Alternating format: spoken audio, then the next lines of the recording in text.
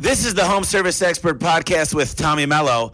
Let's talk about bringing in some more money for your home service business. Welcome to the Home Service Expert, where each week, Tommy chats with world-class entrepreneurs and experts in various fields like marketing, sales, hiring, and leadership to find out what's really behind their success in business. Now, your host, the Home Service Millionaire, Tommy Mello. Welcome back to the Home Service Expert. My name's Tommy Mello, and today I have two special guests. I have Tonya Eberhart and Michael Carr. We're going to talk about branding, marketing, speaking, training, coaching, and sales. Tonya Eberhart is a speaker, author of 3 books, and the founder of BrandFace. She helps real estate professionals, business owners, and improvement professionals build their brand and land more clients. One of the books she wrote, BrandFace for Entrepreneurs, is written in collaboration with Michael Carr, a top-selling real estate auctioneer. Michael Carr is a top real estate auctioneer. He started his journey as an auctioneer in 1991, and in 1994, he got a license as a real estate agent and made a shift towards selling homes. During his 24 years of experience, he's been involved in over 68,000 home sales across the country. Currently, he's the CEO of Michael Carr & Associates. In 2007, Tonya co-founded Remerge Marketing Services Group to consult business owners and traditional media companies on integrated marketing practices. To help supplement this effort, Tonya authored an online training platform for media professionals called Reboot Campus, where over 750 media sales reps receive training and certification for digital integration fundamentals. Now, Michael is a former senior vice president of brokerage for auction.com and personally conducted over 2,000 auctions during his tenure there. And I got to say, I'm excited to get going today, guys. All right. So, Tonya, tell us a little bit about where you've been and where you're at today.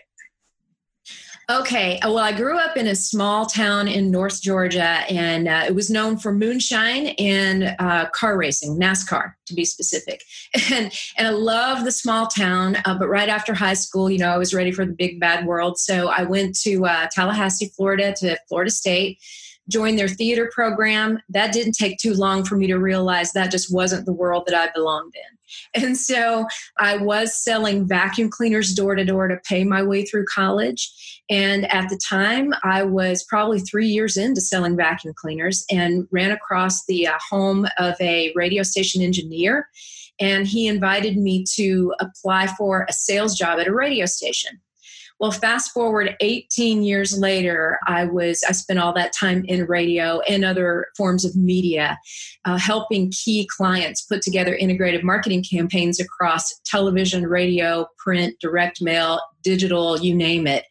And throughout all of that time, there was this strong thread of personal branding through everything that I did, and that was my passion. And so that really is how BrandFace came to be today, is through my early days in radio and realizing that all of the radio station advertisers that I was dealing with, the business owners who were super successful, one thing that many of them had in common was that they were the face and the voice of their own business. And that's really where the passion for me came in, because I was able to see that success early on and then help shape that success for others as I went through my years in media. And for home service, this is huge, I think, because a lot of times people don't think maybe some of the stuff that you've done in the past relates, but it's 100% home service niche based, because when I look at Ken Goodrich with Gettle Air Conditioning, and I look at a lot of these guys, I look at them, they're in every commercial, they're in the radio, they're the voice. Even a lot of people might know the Shane Company, and I listen to Tom Shane and like these big, huge companies. You're so right. It's the personality of when they grew up and what brought them to be, and it's the story behind it, right? It is so right. It's what we call the story behind the face, and it's so important. Our mantra is people don't buy from a logo, they buy from a person. And that is the whole meaning behind what BrandFace stands for, is the person behind the business. I love it. Now, Michael comes from a completely different background. So, Michael, tell us a little bit about your auctioneer days and going deep into the real estate brokerage. Yeah, same situation as Tonya, even though we're separated by a couple of states now. I grew up in North Georgia, about 45 minutes north of the downtown Atlanta area. and got started in the auction business. My dad was a car dealer, and so I wanted to be around that atmosphere, but I didn't really want to be in the car business, and I loved being an auctioneer. My mentor told me to get my real estate license, and that led to buying my own stuff, my own portfolio, and building a rental portfolio over the years, and rehabbing a lot of houses and spending time in that genre of business, even more so than like arm's length transaction brokerage stuff. And so I opened up my own firm in 2000. And then in 2006, I partnered with a company out of Irvine, California, and we took on the Bear Stearns portfolio, residential portfolio, when they went under, and commenced to working the next 5 to 7 years, just auctioning off properties constantly, like hundreds daily, in fact, in a live auction event arena. And then meanwhile, we were building a platform to sell them online. And that gave me an opportunity to work with a lot of investors and work with a lot of investment property. And so we had a crew working on my own residential portfolio while I was traveling. It dawned on me I could sell it. So I started talking to the investors that I was selling houses to, and they started hiring me in Atlanta. Even though I was working all over the country, I worked for 3 that were working on major cities inside the United States. One of them as many as 7, most of them around 3 or 4 major markets, and Atlanta happened to be all of them and was on the radar for all of them. So my crews over here started rehabbing not only our own houses, but houses for those other investors that I was selling for. And over that tenure, we probably did well over 600 houses for those investors during that time period. And then I met Tonya and began to find out the really value in putting your face out there when you have a business that is personal, whether it be real estate or whether it be home improvement or plumbing or any of the trades that fall underneath those things. If people know your face and they know that the buck stops with you, it tends to exponentially grow your marketing dollars. Yeah, that's true. I love the concept of this because a lot of the companies, I don't know what the threshold is, and maybe you guys have some insight to this, and I don't know exactly. You guys will just have to chime in and see who picks the questions. But from my perspective, I see a lot of fly-by-night or small companies, and they're not the same thing, but the large companies, and maybe it's 5 million plus, they start to develop a brand, and that brand awareness comes from typically radio, TV, and billboards, whereas a lot of the stuff we do online is direct response, and there's really no brand behind it until we start these other media types. How do we start to develop a brand as well as give that face to it? I'll answer that one, Tommy. One of the things that people, have a misconception about sometimes is that a brand only belongs on certain types of marketing platforms. And digital marketing is so important these days because it is the bulk of how we communicate and interact, right? It's not, we still have billboards, we still have TV and radio. However, TV and radio audiences have diminished quite a bit over the years. And so there is the opportunity of starting to build that brand. And we start that, Tommy, by really 3 different things. You start it by defining that point of differentiation. What is it about you that stands out from everybody else in your industry? What's so different about you? And then we need to define that ideal customer. So if you know your ideal customer, you know how to build upon that brand that's going to continue to attract that same type of customer. A lot of times people will say to me, well, I have a brand already. And I ask them, well, what does your brand stand for?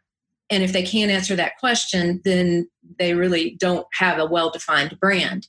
But the other thing is they don't always realize that they need to have an ideal customer first. They need to have that ideal customer in mind, because otherwise, how are you going to know what to put in your marketing and in your brand messaging and how to shape your brand image if you don't know who you're trying to attract? So I think starting with those things is really, really important to build a brand.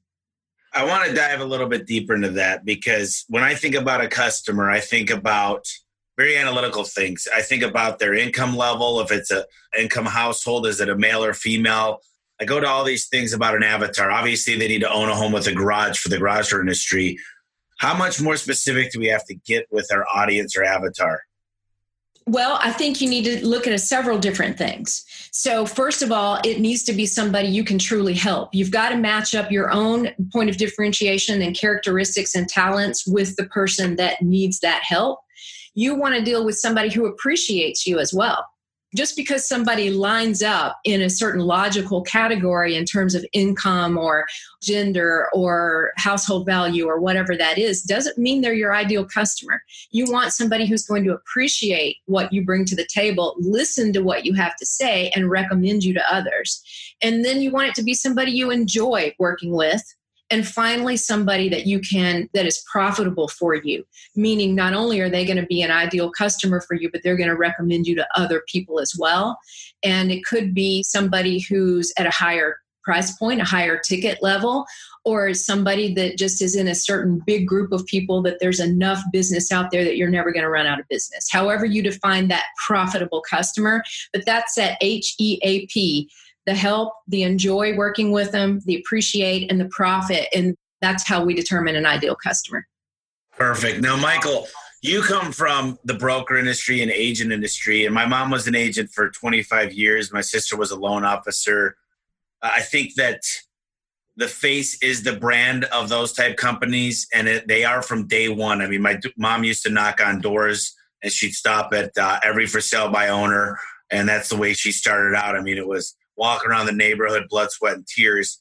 And her motto used to be, everything I touch turns to sold, or something like that. And it was kind of funny. But the question I have is, you come from a quite different background than Tonya does. Tell me a little bit about what you've learned and how your careers are different, or they were, and now they're kind of united in this brand game you guys have. Yeah, well, if I understood your question correctly, I think that one of the things that Tonya actually brought into my consciousness, and then now we really try to push it upon any of our clients, is just sort of piggybacks on what she was just talking about with your ideal customer. And some of our clients really struggle with this because they say, well, won't I do business with anybody? And the answer to that question is, if their checkbook clear, sure, why would you not? When we definitely do not teach people to turn away business in any way, shape, or form. However, we do know that there are many parameters that have to do with a job, right? So you want to find those successful times where you've done whatever work that you have done for that client. And those are the ones that you begin to build your ideal customer ideal from. And those are the people you advertise. So eventually, over a course of amount of time, then sooner rather than later, that ends up being all of what your portfolio is, because you have attracted that customer. You've looked for that customer based upon those parameters. So how is my life different now that I've done that? We really have focused in on a clientele that we try to get to. And we answer the phone every time it rings, and we will work with anybody that has a real estate need. But what we look for are those people in certain economic indicators that we like to work with, the price range of the houses we like to work with, all of the things that would identify with that person. We like to work in certain school districts. We like to work in neighborhoods where there might be sporadic listings of new construction, because that's a big deal. So what the biggest change that I think that has happened with our company is when we begin to focus and attract those ideal customers that we really want to deal with. And then we deal with the customers we have now till eventually we have a lot less of the aggravating ones, a lot more of the profitable. And a lot of that comes from identification and focus. I think that you guys would agree that once you start to define that client, it's a lot easier to find more like that. And in the home service industry, I know anybody with a house, you build fences, anybody that has a house would be. But if you think about the 80-20 rule, your profit's coming from the top 20% of your clientele. And if you could attract more of those, you'd be better off. Is that somewhat the concept as well? Agreed. Absolutely it is. Yes. Okay, so you guys have both overcome some obstacles. I mean, Michael, you were traveling here for a long time. And Tonya, it sounds like you had to sell vacuums to get through college. And tell me a little bit about some of their biggest challenges in business and how you overcame it. And I'll start with you, Tonya. Okay, well, I think my challenge is not going to be unique. It really happened. The biggest one happened around the 2008-9 debacle, as we call it, when the bottom pretty much dropped out. And I was at the time working with media outlets. I had developed a company that we worked with traditional media to help them embrace and understand how to utilize digital media as an ally and how to make money off of traditional and digital media together. And so I had quite a few clients at the time. Things were going well, and I lost almost 50% of them overnight. And then it was a crawl back to the top again, which we did. In just another year and a half or so, we were back to where we were when we lost all the business. But what happened is, in doing so, we spread ourselves too thin. We started taking any kind of business just to get business through the door. And I think that's pretty common for a lot of people. But one day I woke up and realized, you know what? I could do business with anybody that walks through that door. And honestly, Tommy, that's a kiss of death. You can't put yourself in that position. So I had to back up for a minute and say, okay, where does my focus really need to be? And that's when I really dialed it into the thing that made me happiest, the thing I was best at, the thing that was a common thread throughout my entire professional existence was the personal branding. And so that's when I realized, okay, I'm going to have to focus yet again. And I'm going to lose a large amount of the business I currently have on the books if I go this route. And so it was like jumping off a cliff, right? So at that time, I did it. I laid awake at night. I was sweating, wondering, oh my gosh, how am I going to make it? Am I going to focus, this narrow? And I did. And I lost business right off the bat. About another 40% of that business went away. But within a year, I had quadrupled my revenue.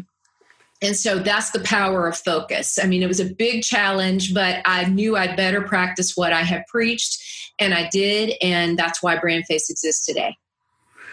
I love it. Did you ever hear that notion? And I've heard this from a lot of successful people, is if you're picking up more than 60 to 70% of every, if I'm getting over 60% of all my bids, then I should raise my prices. And I know it's not always about price, but typically when we think of a good client we want to work with, it's got to be fun and enjoyable, but we got to enjoy ourselves, but we also want to make money. And you said the last thing in a little acronym was profit. So you don't want every client. So what would you suggest is if you're getting every single one, that means you're working with people you probably won't like. You're probably not making as much money, and you should raise your prices theoretically. Is that correct?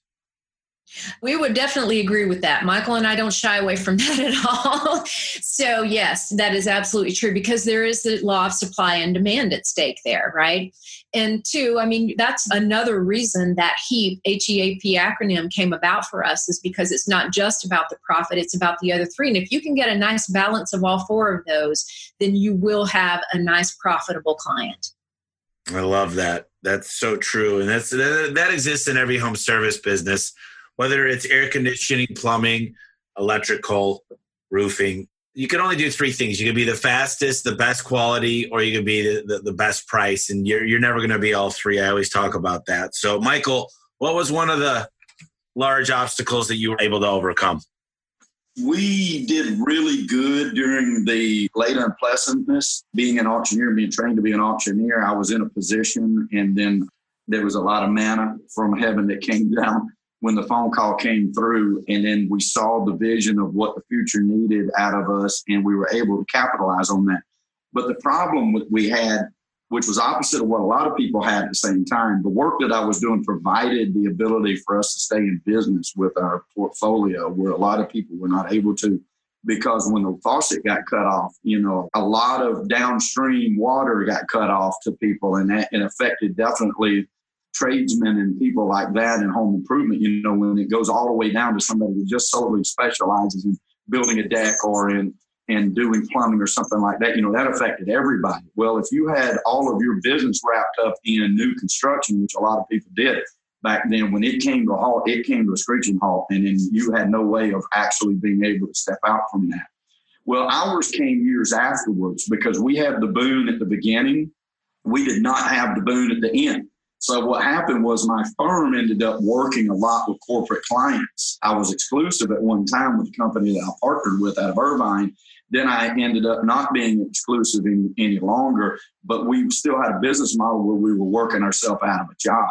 So along about 2013, 14, Tonya and I hook up about 13, into the summer of 13. She starts an advertising campaign for me trying to reach, and I had to try to time the arm's length transactions, the Thomas Mellos that want to buy a house now one-on-one. And I had to take a company that was selling thousands of houses and at a wholesale level and bring it down and find that medium, like where it matched. And so I went through about a year and a half, maybe 2-year time frame where it was very touch and go for a long time to get those two to come together. One was depleting and one was gaining. But sometimes, as you well know, the gain isn't fast enough. And so we really had to be creative over the course of about 2 years, from 2015 to 2017, before all of our BrandFace marketing took off and we began to build that more sustainable individual rather than B2B business. And so I think that was our biggest one to overcome. And we did. We had a great team. We had to move around teams. I'd like to say this to people that would listen to this and say, how is this going to apply to me? I can tell you that team members are very important. If you have workers, employees, or team members that are not 100% on board with your direction, then you need to either always control your endings in a good way. You need team members that believe in the same vision, so you are exponential in your ability to work. And once I began to put the right team members together like that, we saw our business take off. The marketing was there. The clients were plentiful. Now we need to put together a team where they can actually turn that to profit. That came along, and we've just been growing ever since. Well, that's the number one question I get on the podcast of people that listen is, how do I get the people to work for me? A lot of times people have this mentality, a lot of business owners, if I don't do it myself, it's not going to get done right. Well, I think you got to just accept the fact that you're not going to be the one driving every single listing in your case or sale. And you're not going to be the one out there showing every single home to a new purchase family. So that's so important. I think building a team and having them align with your vision and your mission is very, very important. So Tonya, you mentioned earlier, people don't do business with a logo. They do business with a person. Tell us a little bit about the common misconceptions when it comes to working on your brand. Well, we actually have 5 of them, and we do a presentation called Debunking the 5 Biggest Branding Myths. So I'm going to give you all 5 if that's okay. Sure. Okay. So the first one is I'm already well branded. And a lot of times, I'll give you for instance, somebody on the phone with me one day in the real estate world said, hey, I'm pretty well branded around here. Whenever I walk into the restaurant, everybody knows that's Sherry, the realtor. And I said to her, Sherry, let me challenge your thought process with that. Let's say I walk into a restaurant and I see, oh, there's Sherry, the realtor, but 2 tables to the right is Dave, the realtor, and 3 tables to the left is Tommy, the realtor. Now, who do I choose, right? It's not enough that people know you for your profession. They need to know what makes you different in your profession. And that's what real branding is all about. It's not enough to be known for your profession. So another one is a slogan or a tagline has to say it all. We believe very strongly in brand identifiers or taglines, if you will. And that is just the foundation or the basis for something that you build a personal brand around. It's that one thing that you stand for. The third one is your brand shouldn't turn people off. Actually, it's perfectly okay if it does, not in a super negative way, but your brand needs to draw in the kind of people you want to do business with every day. And as a natural aside from that, it's going to, in a way, repel others because it's not going to be for everyone. You don't want to be one size fits all. The fourth one is when it comes to their brand identifier, that one thing that sets them apart, a lot of people will say to us, well, everybody can say that. Everybody can say they're the most responsive, or they're all about the lifestyle, or they do this or they do that. Well, and if everybody can say that, then it's not really different. And we always say, well, everybody can say it, but you need to go in and own it. If that's the position you want to own, you put your flag in the ground, you build a brand around it, and you put a fortress around it. And in that way, you will own it. Everybody can say it, but not everybody puts it out there. And then the fifth one is branding is not, it shouldn't be personal. You need to keep it professional. And we say, well, that's not true because people want to know the story behind the face. It is about personal branding, bringing your own personal story into it. Because when people meet you at an event or you're out at a parade or some sort of function in your local community, you want people to connect with you on a personal basis. It's very, very rewarding when somebody walks up to you and says, hey, I saw you posted the photo of your daughter graduating the other day. Congratulations. Or I noticed you're a big downhill skier. Tell me a little bit about that. That's the personal connection you're not going to get if you don't have that brand, the personal brand built into it. So I got the 5 down, but the first one for me is I work on this with a lot of people and I coach some different people and I know the process in which I do it, but a lot of people will say, well, I'm open 24/7. So let's just talk about home service for a minute. I'm open 24/7. I do drug tests. I do background checks. I'm licensed, bonded, insured. I offer a price beat guarantee. I have W-2 employees versus 1099. Pretty much every home service person listening goes down the same list. We come in a wrap truck. We call ahead. We honor our work. Give me some fundamentals, and it doesn't need to be home service, but do I go to a whiteboard or get a pen and a paper and just really break down the first one of really to differentiate me? Do you have a little kind of exercise to start out with that? Yeah, a lot of times you want to match up 2 different things when it comes to defining your brand. Number one is your ideal customer, what they're seeking. What are the main things they're seeking in somebody in your profession? And number 2 is what really does set you apart. Things not just about how you do business day to day, but your personality, your traits, things that are just unique about you. And if you can get those 2 things to blend, that is a personal brand that's really going to stand out. And I'll give you one really fantastic personal brand in the home improvement industry is actually here in my market of Central Ohio. You may know him. His name is Ron Greenbaum. He's known as the Basement Doctor. And Ron started that brand about 30 years ago. And he's actually a co-author in our book series as well. But he has been the face of his company, and he has done that so well and put himself out there as the expert or authority in his field that TV stations call him whenever there's, inclement weather coming our way, that might impact how people's basements get flooded.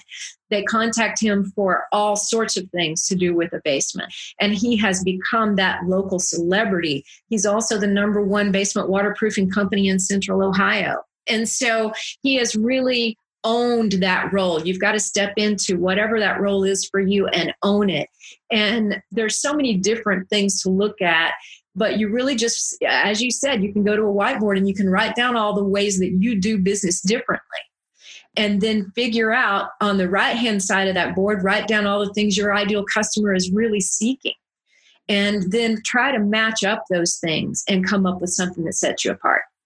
Yeah, that's so true. And I wanted to just add one thing that I think is important. It's a double-blind study that the one of the companies we worked with had done, and everybody in the home service space seems to think that it's all about the price, and they really got that in their minds. And I can tell you that, well, first of all, give me your perception real quick why I find this of why do business owners focus so much on price? I don't care if you're an agent and you're giving away your commission.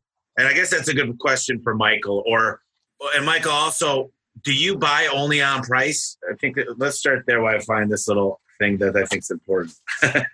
Yeah, that's a 2-part question. I can tell you that I don't know for sure why people focus on price, but I definitely think that they need to focus more on the value of that price, because I think that's the key to it. A super good businessman on the West Coast told me one time, you absolutely do not have to can be the most expensive. You can definitely be the second most expensive, but you have to be the best, period. And that's sort of the key to it, right? And we know that it is in running a business, the minute you start chopping your prices, that's you're one step out the door, because there's a difference in running your business and building your business. Now, when you're running your business and you got a crew of people that need to work, need to eat, need to feed their family, of course you take jobs sometimes on a cut to be sure people are continuing to work.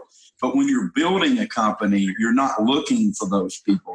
You're looking for the people in your ideal space that will pay good money for your service because they have value in it and they see that. And that has a lot to do with what a brand is for you. And then as a business owner, I can tell you the number one reason I hire anybody to do anything for me. And it has very little to do with price. It has a lot to do with how much aggravation is this going to be to me. If I hire you and you claim you know what you're doing, and I don't have any other proof of that, you don't have anybody else saying that you've done a good job with it, I'm taking a very big risk. If you're the lowest guy on the totem pole, I'm taking a greater risk. Because the odds are, and you know this from being in that space, that home improvement space, how much money is wasted for the wrong job laid down? Like everybody claims they can lay tile. Can they lay tile? That's the question. And you get somebody who swears they can, and when they can't, you got a mess on your hands.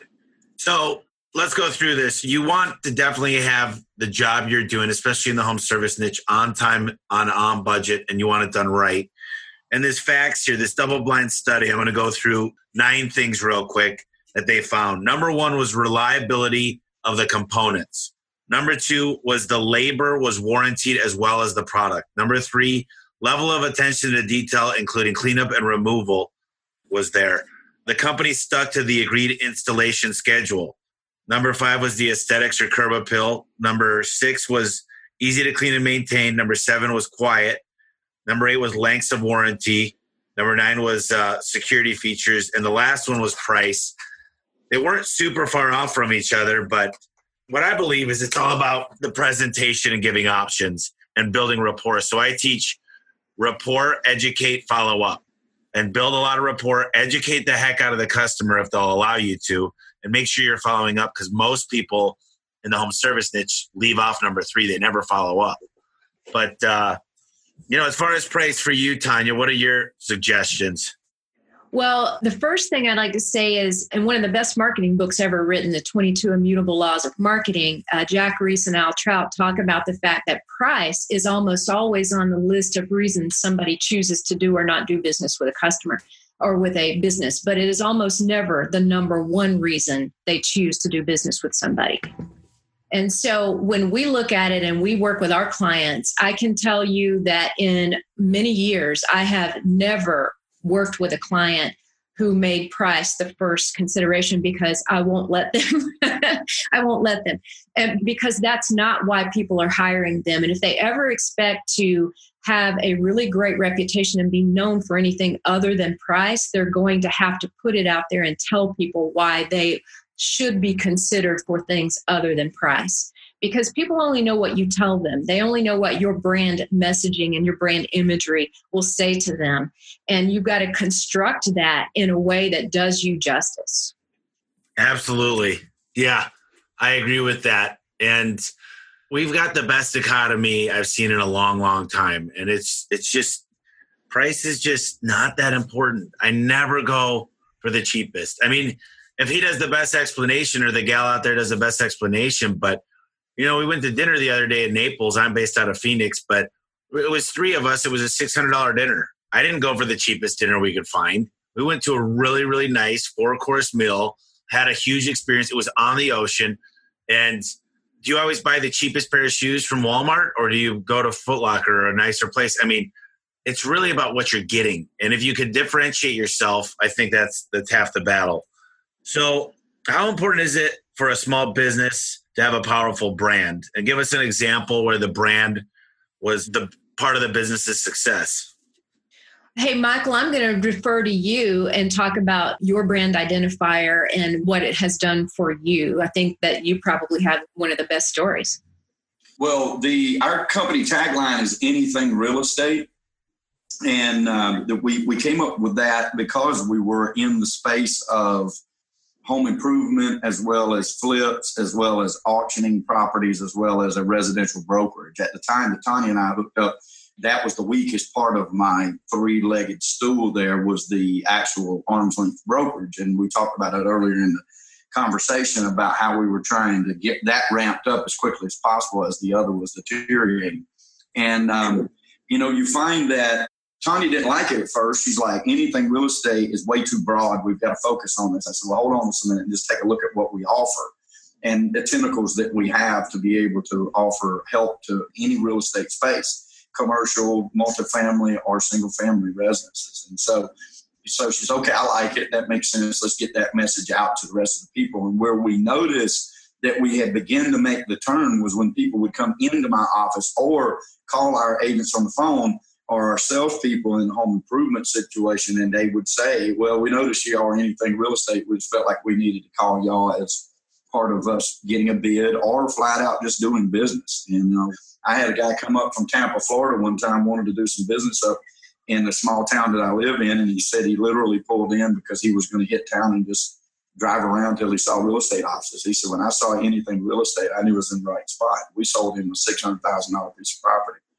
So I definitely think the brand identifier and what it says that you can do for your customers. And then as you do that for a long time and you begin to get reviews from those same like and type customers, it just is that much more of an attraction and a soldier that's out there working for you while you're selling somewhere else. Got it.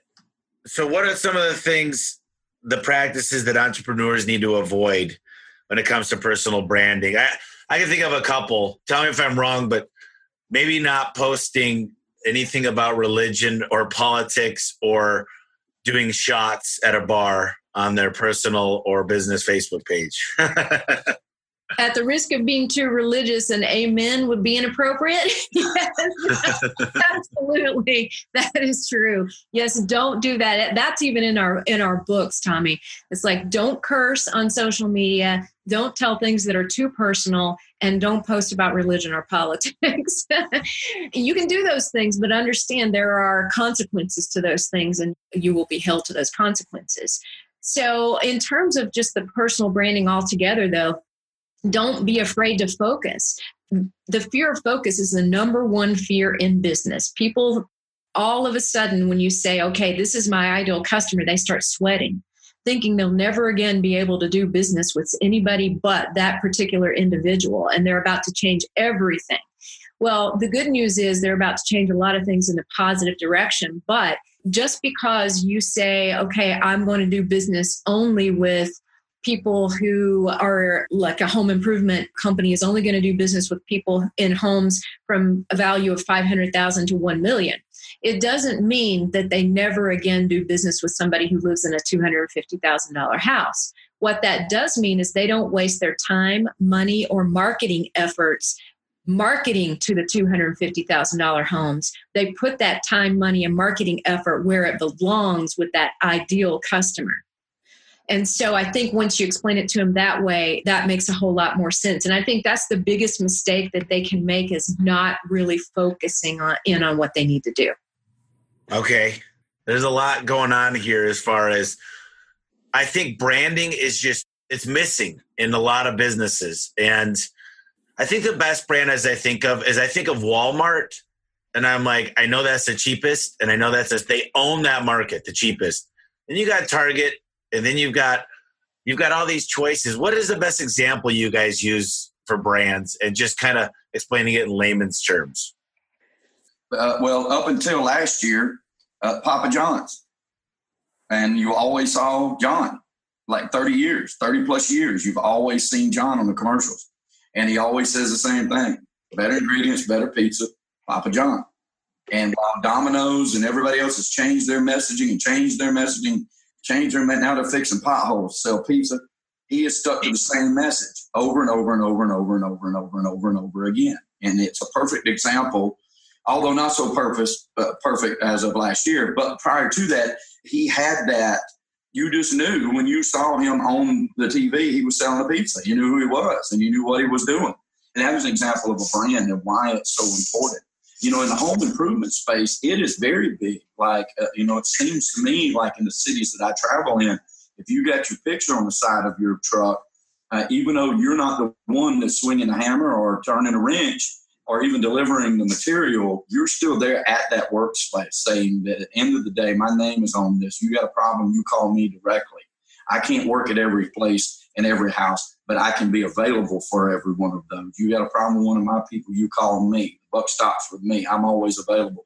And when you do that, when you give that personal recognition, that people start in their minds identifying home improvement with Thomas Mello, then now your personal brand is beginning to sell for you, whether you open your mouth or not.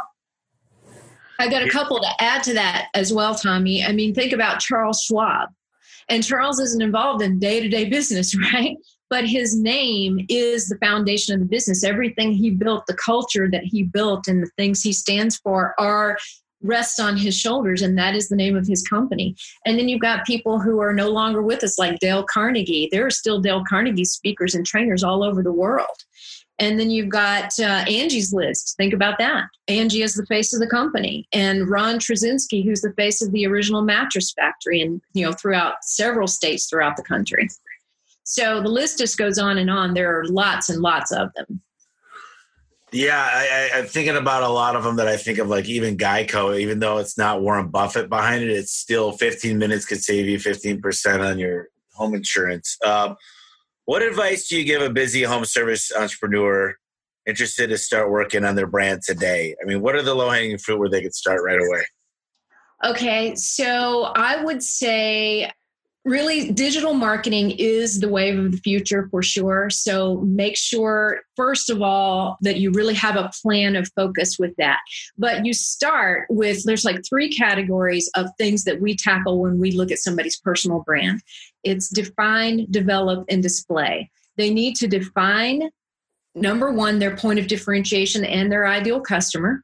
That sets the tone. And they need to develop a personal brand wrapped around that. So everything about how their brand looks, from their photos to their brand messaging to any imagery, their logo, has to really support that point of differentiation and attract that ideal customer.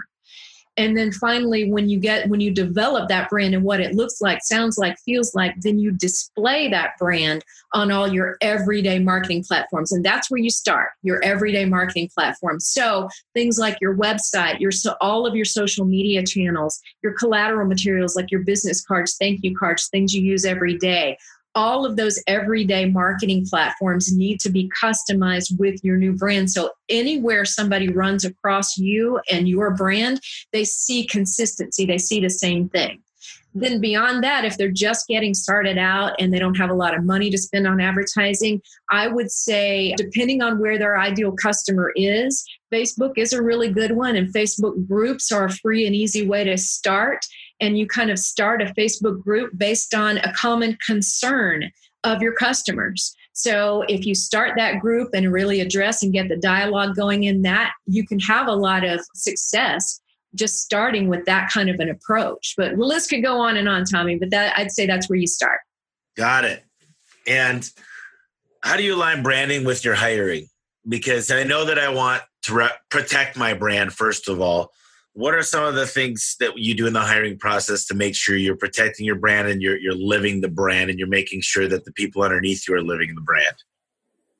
Well, trial and error is the first answer to that. I had a CEO of Gorilla.com.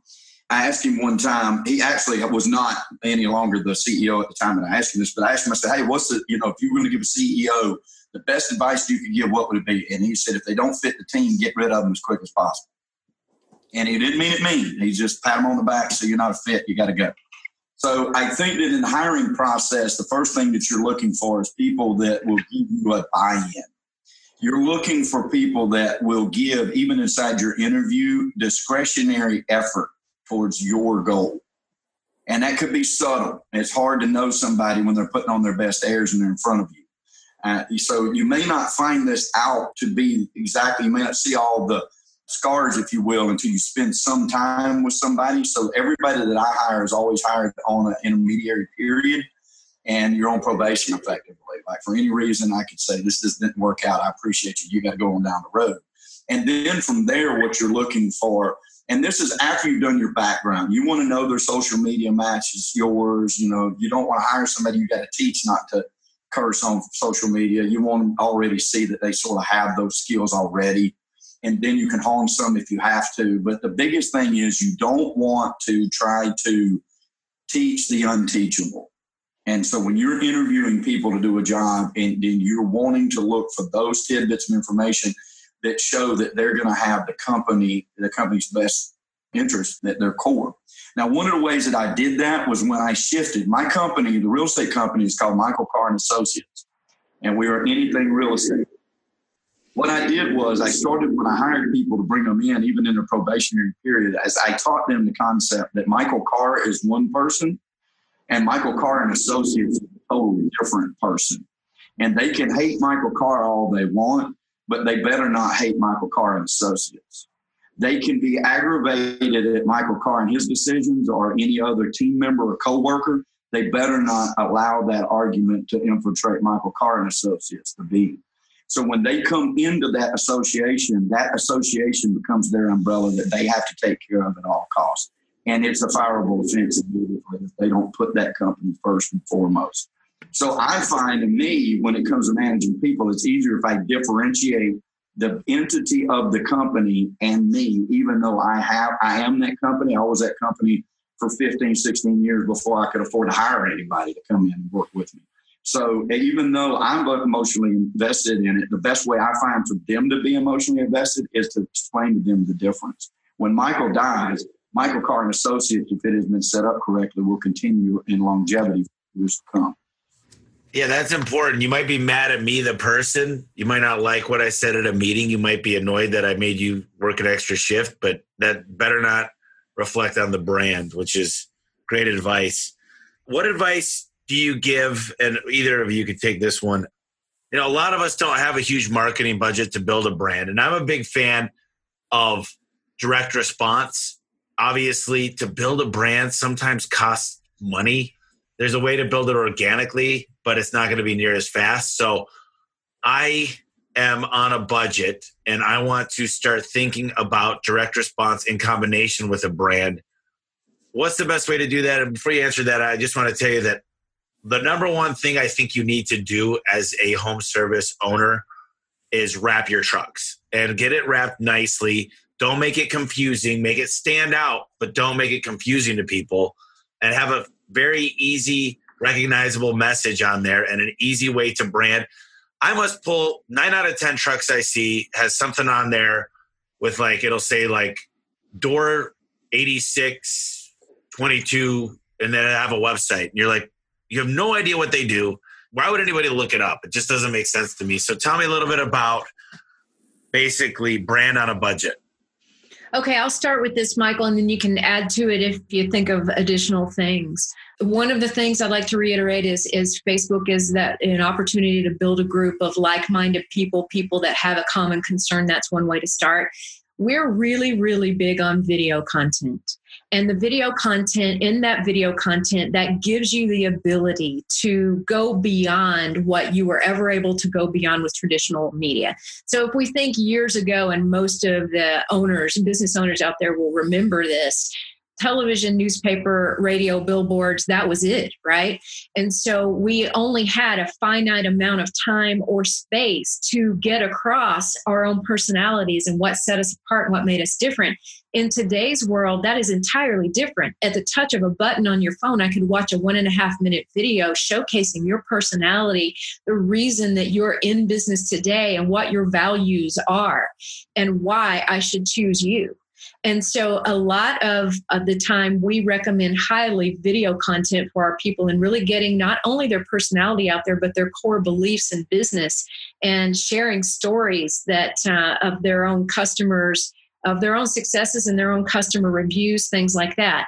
The other thing would be to build your email list. Email is not dead, and it will not be dead anytime soon. You need to really build that, whether that is doing some type of signature piece of content, something, whether it's an ebook that you write or a little video short series that you do, teaching somebody something, building that email database, getting that email address from them and staying in touch with them one-to-one. Those are very inexpensive ways to market yourself. So YouTube and build that email list.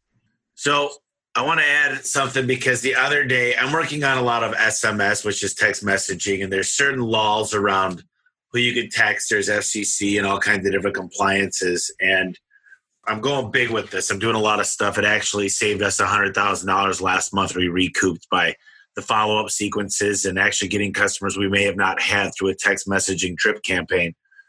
And I just wanted to dig in a little deeper before we go to the next level with it. And my call center manager said, I did all kinds of homework, Tommy. This company's all over YouTube and they specialize in it. She goes, I don't know how, but I was able to get a hold of them on the first ring. And I'm like, okay, well, they advertise free to make money. Of course they answer their phone. But moral of the story is they focused on one niche.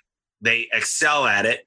And they found their niche. And then they did probably 10 FAQs. They found the 10 top questions that people search. They made sure those keywords match the title. So they go to Google Analytics. So this is what I'd recommend to the home service niches. For example, garage door repair in the city name is the number one most expensive keyword in the garage door niche. So what I'd recommend is garage door repair. And then what are the common mistakes that people might search for? Programming my home link. Another one is safety eyes misaligned or garage door won't shut.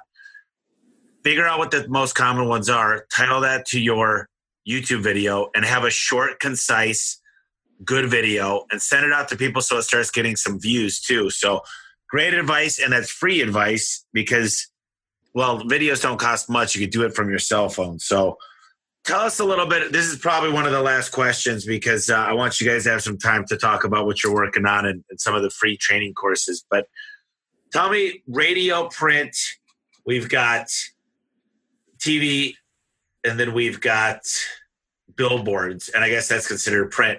Tell me a little bit about digital, and if you were in the home service space right now, where would you put the majority of your budget? How would you split it up?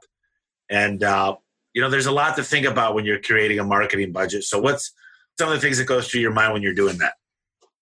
Well, I think it really depends on where your customer is, Tommy. You got to kind of start there first. So, for instance, in some markets, in a lot of markets, people don't read the daily newspaper as much as they used to anymore. That's a given, right? But in some markets, in some areas, and with some target demographics, they read that newspaper every day.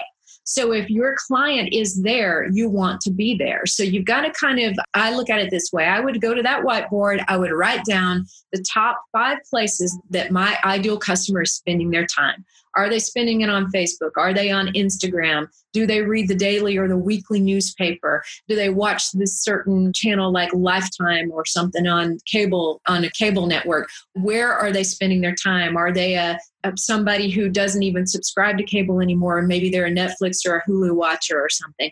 So look at where your ideal customer is first.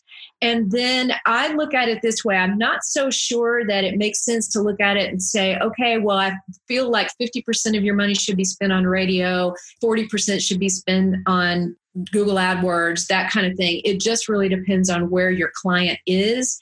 But I look at it this way when it comes to traditional marketing. As I mentioned earlier, the audiences for traditional media such as radio, television, and newspaper have diminished over the years and continue to do so. But that does not mean that those channels are not still valid today and can still produce a great return on investment. It's all relative. If they are less of an audience, they should cost you less these days. So you really kind of got to look at those things and weigh those things out. But digital is the wave of the future. I still am a big radio believer, and I believe that each platform has its own importance level. If you're planning to be somebody who does business in a big, wider area, I still love radio for that. There's very few ways you can really get across your personality other than doing things like a YouTube or video marketing campaigns. So I love that. So I don't know if I've answered the question for you. It really is more case by case, I think, but I'll let Michael tell you his own personal experience. I agree, obviously, with every bit of that. And I also know that most of the time, your grassroots level marketing is where it hits people. Back when I was offsetting my career in construction, trying to get my auctioneer career going, and I was in construction, I built fences. And I had plenty of work. It sort of went back to what you were saying. If you're selling 60%, you need to go up on your pricing. We found that be the case. But the advertising that worked the best was that grassroots door hanger type of, putting up your neighbor's fence, right? So one of the things that I'm big upon with the agents and how that applies to real estate is we like to advertise to success. So the minute that we have a listing in a neighborhood, we canvass that neighborhood. And we canvass that neighborhood in a continual basis and a follow-up, pretty much indefinitely. because, number one, we've got an example where we've already been successful. We've got a client that we're already going to do everything in our power to make happy, so they tell everybody else how happy they are with us. And so you've got real life neighbors here that are working and seeing your truck, your neighbor's house. They're going to ask. You've got that natural keeping up with the Joneses thought. You know, I never thought about putting up a fence until Smith put up a fence, and now I might want a fence, and it starts that dialogue. And then if they've got a neighbor they can call, that was the whole premise of Angie's List anyway, that really was a failed business model, but still was a great idea of getting things out there. So I'm like Tonya, I really like anything that's digital. YouTube's free. Build your channel. You know, just have your channel. Just have you making some videos of something you just fixed. Maybe it's where you thought that you were called out to do a big job. You found out it was a 50-minute job and you saved this person thousands of dollars. Maybe they will say that for you on a video. I think all of that is very important. And then for your marketing budget, I like a little bit of a blanket in the area that you're working with. So some kind of radio that just says who you are. So they might pick it. It might be an AM station that just picks up the local high school football games or basketball games. That's fine. Those are low entry level costs to get into those kind of things where they'll run a commercial saying your name, your company, your brand. And then from there, build upon the successes $1 at a time. I'd like to close it out with this is one of the signature things that we say to our clients. It's really not about which platforms you choose. It's how you use them. Yeah, and I want to add just one more spot to that because obviously we could go on forever and we love to talk about this stuff, but consistency is a very big thing. Like you market emotionally, you are not marketing correctly. You have to market and you have to look and you have to read the numbers and you have to see your open rates and you have to pay attention to that. But follow-up is not just follow-up with your existing clients. Follow-up is follow-up with your potential future clients. They don't need you today, but they're going to need you sometime. And so it's your job to stay in touch with them on a consistent basis, even when it's sort of silent on the other end. And I think that that's big. And I'd like to say something about that too, Tom. You had talked about earlier when you read the 10 things that people, take into consideration when they're hiring home improvement people. One of the coolest things I've ever been involved with was, and I wasn't involved with, actually, it was a buddy of mine was putting in a pool. And so he interviewed several people to do the pool. He found a guy he thought could do the right job, right? And it's same old story. It could be anything in home improvement, and it would follow the same line. But what we liked about the way he did it, he brought it to my attention, and I fell in love with the idea, was the guy had a platform, and I think it was like a Google Drive, it was something totally free, right? If he had 5 jobs working, if he had 10 jobs working, everybody saw the schedule. So like on Tuesday, he'll say, I'm pouring the foundation for the Moss. On Wednesday, I'm doing the finishing concrete work on the Smiths. On Thursday, we're digging and breaking ground on the Jones. And everybody sort of saw it. And then if there was a hiccup on the Mark side of the thing, he just moved everything and said, weather would not cooperate. We were not able to pour for the pool for the Moss. And then he'll move everything down. And so everybody that was active in a job, they saw exactly what the contractor was doing. And I thought it was genius because, number one, it showed him busy. And number two, it showed a lot of happy clients. And number three, it kept everybody informed in a way that didn't cost him a lot of back and forth. I like that. I think one of the things you got to take from that is using a CRM. So I'm a big advocate of technology these days. I believe the people, the technology, those are the two, and the systems are what take the business to the next level. So looking back at all this, some of the things I took away is that I've made mistakes in the past is make sure all your marketing pieces are telling the same story. One day I had a guy walk in my business and said, why do every one of your employees have different colored shirts? Some of them have T-shirts, some of them have collared shirts, some of them are tucked, some of them aren't. Well, now we have black collared shirts. Make sure everything's matching across all channels. There's a book called Traction that says there's a lot of media types that'll work, but pick one. Don't do 18 radio stations and do it for 2 weeks each. Do one radio station and own it for a long enough time to let it work, to own that demographic. And make sure that demographic matches your perfect customer, which we talked about earlier. So you guys had a ton of knowledge on this, and I know you guys got some stuff for the audience to get some free training. So, Tonya, do you want to tell us where they would go to find more of both of you and where they could sign up to get some free training?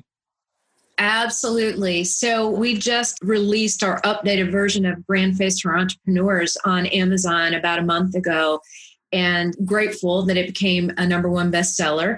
And so as a result of that, we decided, hey, you know what? We're going to give back a little bit. We're going to give some training out to some folks. So we set up a landing page at brandbuildertraining.com, brandbuildertraining.com, where you can just sign up to receive free training videos, and kind of just, they're about the foundational part of building your brand.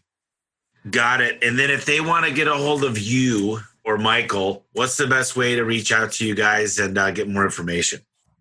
The best way to reach us is team@brandfacestar.com. That should reach us both. Team, TEAM, at brandfacestar.com.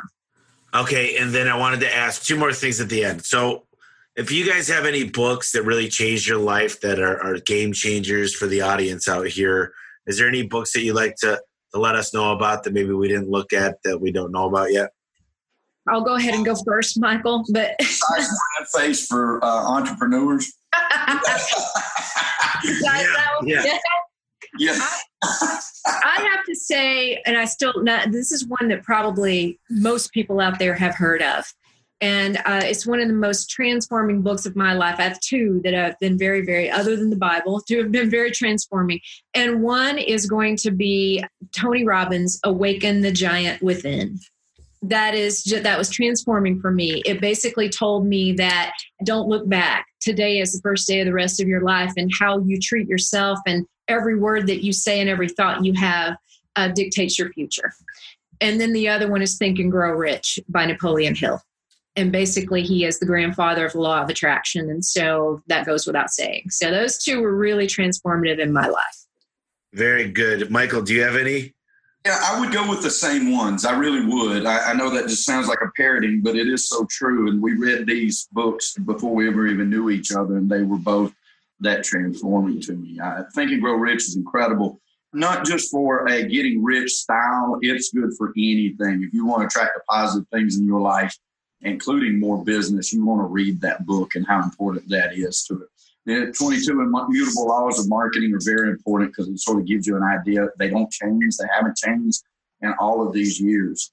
And then from there, I'm an encouraging guy. Like, I like anything that puts us in a position where we can deal with the human and the public better and in a way that they want to be understood. And so I'm a big Chris Voss fan, VOSS. He wrote the book, Never Split the Difference. He's got some killer insight and information on how to negotiate with people on a basal level, which should help sales when you're standing in front of somebody. And effectively, he follows that thought process that Stephen Covey said, seek first to understand, then to be understood. And he sort of takes that to a different level, I think. So that's another good one. Well, if you guys like Napoleon Hill, you should read 3 Feet from Gold. And we have a great book. Yes, it's fantastic. Yeah, it all deals with Napoleon Hill's previous life. Well, obviously, the things he went through. But I love the concept of 3 Feet from Gold because the whole thing is they're in a mine and the guy gives up looking for gold and another guy buys it and he was 3 feet. He gave up too early, and it's a good concept. So one of the things we like to do is leave you with one final message to the listeners. Is maybe we didn't talk about something enough, or you just want to leave them with one final thought. Each of you could go ahead and do this. Okay, my final thought would be, people contact us all the time and we talk about helping business owners become local celebrities and stars. And sometimes people will say to us, okay, I want you to make me a star. And we say to them, we don't make stars, we unveil them. That's because inside every one of you, there is a star. And you've got to dig in there and find out what it is that separates you from the pack and makes you different from everybody else, and build a story around it, because there is no doubt that everybody is special in their own right. And you've got to really believe that to your core, and you've got to breathe your brand. And so that would be my parting thought. Beautiful. Michael? Well, mine is the one that I use on all of our webinars and workshops, and it's something that I've lived by and continue to live by. prosperity favors the bold, so be bold. I like it. That's short and sweet.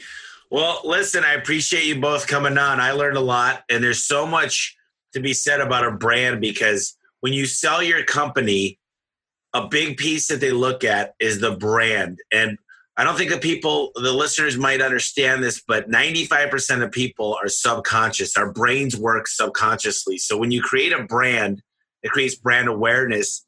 When people search on Google and they recognize your brand, they're more likely to click on you. So brand has so much to do with the success of a company, and you guys are experts at it. We really appreciate the opportunity to get you on the podcast.